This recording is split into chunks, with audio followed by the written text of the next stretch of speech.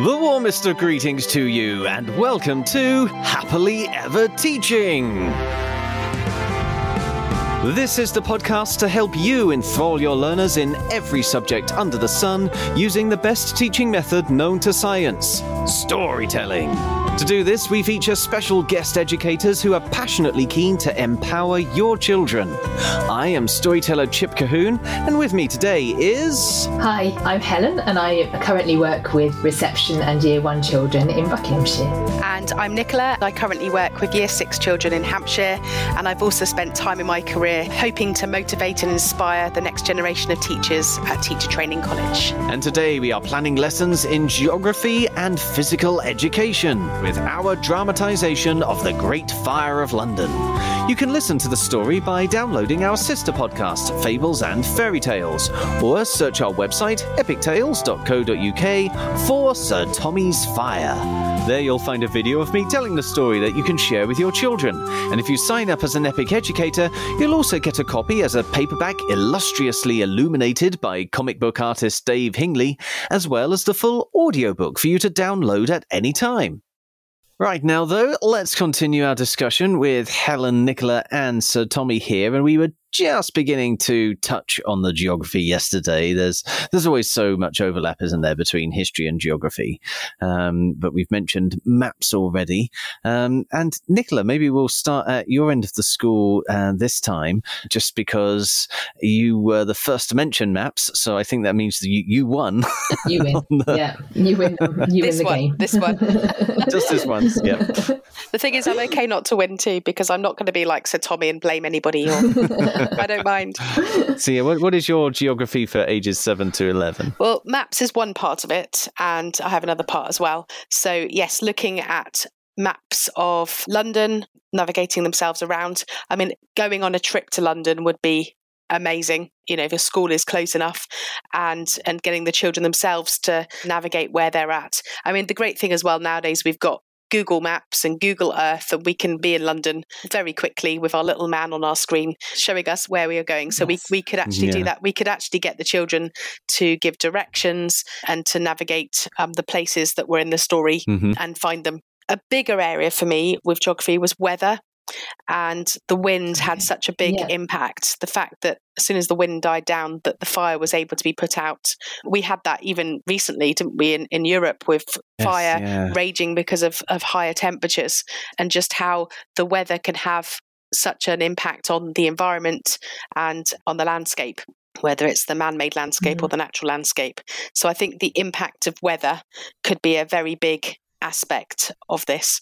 Thinking specifically about the story, but then going wider, thinking about wind, and then thinking about other natural disasters and other weather systems that affect the planet that we are on. It would be a good opportunity, wouldn't it, to, as you said, Nicholas, to look at wildfires. And there's places in the world where wildfires are incredibly damaging, and then to bring in sort of the role of climate change in that and the changes that are happening to the earth. I mean, even where I live in the New Forest, we've got signs at this time of year where there's a high possibility of wildfires. Yeah, goodness. And what do we do then to aid it if it happened? How do we stop those fires? How do we manage it? And actually, what happens to the landscape when there is a fire? Because I mean, it's going back to history a bit, but we're talking about Stone Age man, hundreds of thousands of years ago, actually used fire to clear landscapes so that they could be safer from bison and other animals that were coming to hunt them. So sometimes landscapes change and it helps man. But how does the weather affect that? It's such a big topic, isn't it? I mean, it's a bit like some of the things you mentioned earlier, Helen. You could spend a few hours on it. You could spend easily a week, if not 2 or 3 weeks, on the effect of the weather and climate change and disasters and so on. It's interesting also just thinking from the point of view of this story about the impact that geography can have, because when I was writing this story, I obviously needed to know where Sir Thomas Bloodworth was in relation to Pudding Lane, because I knew that he got called to the scene. But it really took me aback to know that he was literally a street away. He was so close. I saw that, and I hadn't realised that before I read your story. And of course, it makes you think, well, actually, how different could the story have been if the mayor's house was further away from Pudding Lane? Would they even have gone to get him? You know, maybe he is a scapegoat simply because he was the person of most authority who happened to live nearby. Just bad luck. Yeah, exactly. It could just be really bad luck for him. But I guess that also means that you can then have conversations about location and proximity and, the sorts of people who live in wildfire zones. Why do they live there? What are the benefits, or what are the reasons why they would end up in those sorts of areas? So plenty of interesting discussions to be had around this geography for certain. You could talk about the cost of living and how some people maybe can't afford to live in certain areas. To live anywhere else, yeah. Make it very current. Indeed.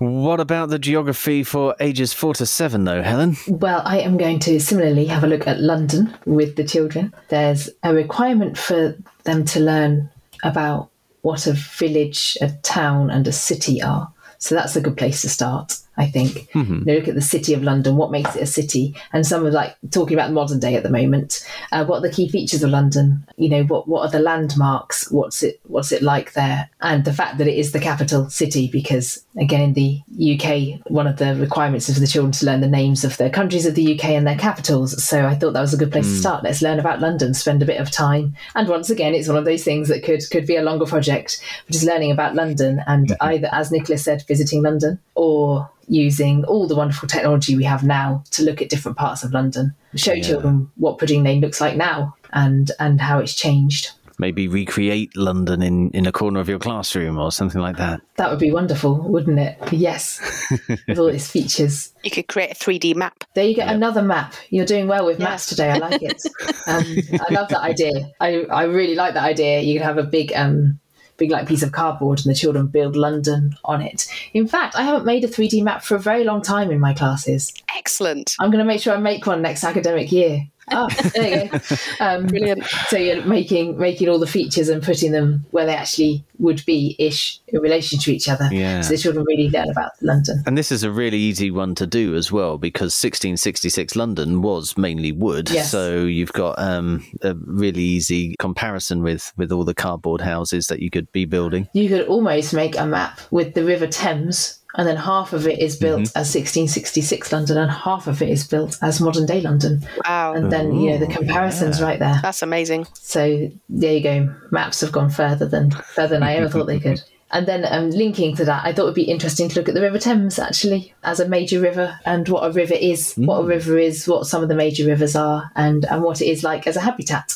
You could bring in some of the interesting stories about things that have been found in the River Thames that shouldn't have been, like the occasionally get whales that are they're not where they're meant to be, and dolphins. So I just thought that would be a good introduction to the river, what a river is, and the River Thames, especially because people, it features directly in the story, doesn't it, when people are trying to escape the fire. And I think children find it interesting that the River Thames from all those years ago is still there. We've still got the River Thames. It's one thing that has changed, but it hasn't changed as dramatically as the buildings of London. So. No, although rivers do change the landscape as they move, don't they? And it would be interesting to see whether there has been a difference in the 400 years. I imagine not, because they probably put quite a bit of concrete in to hold the shape by now. Yeah, I imagine they have. But seeing how it's sort of built up over time, and then how London has built up around the river. Yes. No, you can think about ports then, couldn't you? And obviously London's a very important port, and why some of our major cities were put where they were. Yes, and so on. Yeah. I suppose that could also be an opportunity to talk about why London wasn't really prepared for a massive, great big fire as well, because they probably had other risks that they thought were more likely, more important, such as the river flooding. True. And of course, we are able to take this opportunity to give a sneak peek of what we're going to be talking about next week, our story all about water and rivers. You're going to be with us for that one, aren't you, Nicola? Yes, I am. Looking forward to it. Just let people know that that's coming up, and you can tie this story with that story and that activity, all the activities we're going to be looking at next week. But for now, we're going to sneak a little bit of physical education into this episode, because Nicola, you had found something here for the physical education of your 7 to 11-year-olds. That's right. I mean, you mentioned earlier about the stop, drop and roll. Obviously, we could do some sort of nice warm-up with that. Yeah. I was thinking, I had this vision of a ribbon dance. and you could look at some videos of fire and the way it moves and create some, I think, quite a beautiful dance. I've done ribbon dancing, have a pole with a ribbon on it, maybe red and orange and yellow, and the children creating some group dancing. And we talked about collaborating and not having to always work by yourself like Sir Tommy did. Yes. Well, the children could work collaboratively in teams to create a dance showing how fire moves. Yeah, that could be really beautiful, couldn't it, with the red and orange and yellow ribbons? I think so. And I think we need to give children the chance just to express themselves. I know we teach different dances and this style and this style, but actually you need to find some appropriate music, but find some music and have a go at, as I say, creating perhaps the way it looks. Or maybe you could even start off with a small fire, and it builds up with more children being together into a bigger fire, like the Fire of London. Like how it spread along. Yeah, exactly. Spread along the houses. Yeah. And you could actually dance this dance on your 3D map or through your 3D map to show how it's... It would have to be a big one. It would have to be a big If you made the 3D map big enough, you certainly could. Yeah. Yeah, fill up your classroom or fill up your stage and dance to show the spread of the Fire of London. There's probably ways of using ICT as well to have some images of the Fire of London in the background and the children in the front of the camera and superimposing the images. Oh, definitely. So I think we could go even one step further and make it look even more real. Definitely worth exploring. Your young learners will throw themselves into that. That'll be another one of those exciting, enjoyable, and therefore very memorable experiences, I'm sure. Yes. And look, we did manage to link them quite well, didn't we? Yeah, I thought that was quite a smooth link, actually. Very good. That's all we have time for in this episode, folks. If you'd like to talk to us about anything you've heard in this podcast, or if there's a subject you are soon to teach that you'd like us to cover, you can find us on social media using @TeachHappily, or leave us a review using your favourite podcast app. Please also share this podcast with your colleagues and help us start a story-led revolution in classrooms around the world, so children everywhere can learn in a way that's effective, memorable, and enjoyable all at the same time. Tomorrow, Sir Tommy and the people of Restoration London will help us plan lessons in computing, as well as design and technology. But right now, it only remains for us to say cheerio, and we hope to hear your story soon. So, cheerio! And we hope to hear your story soon.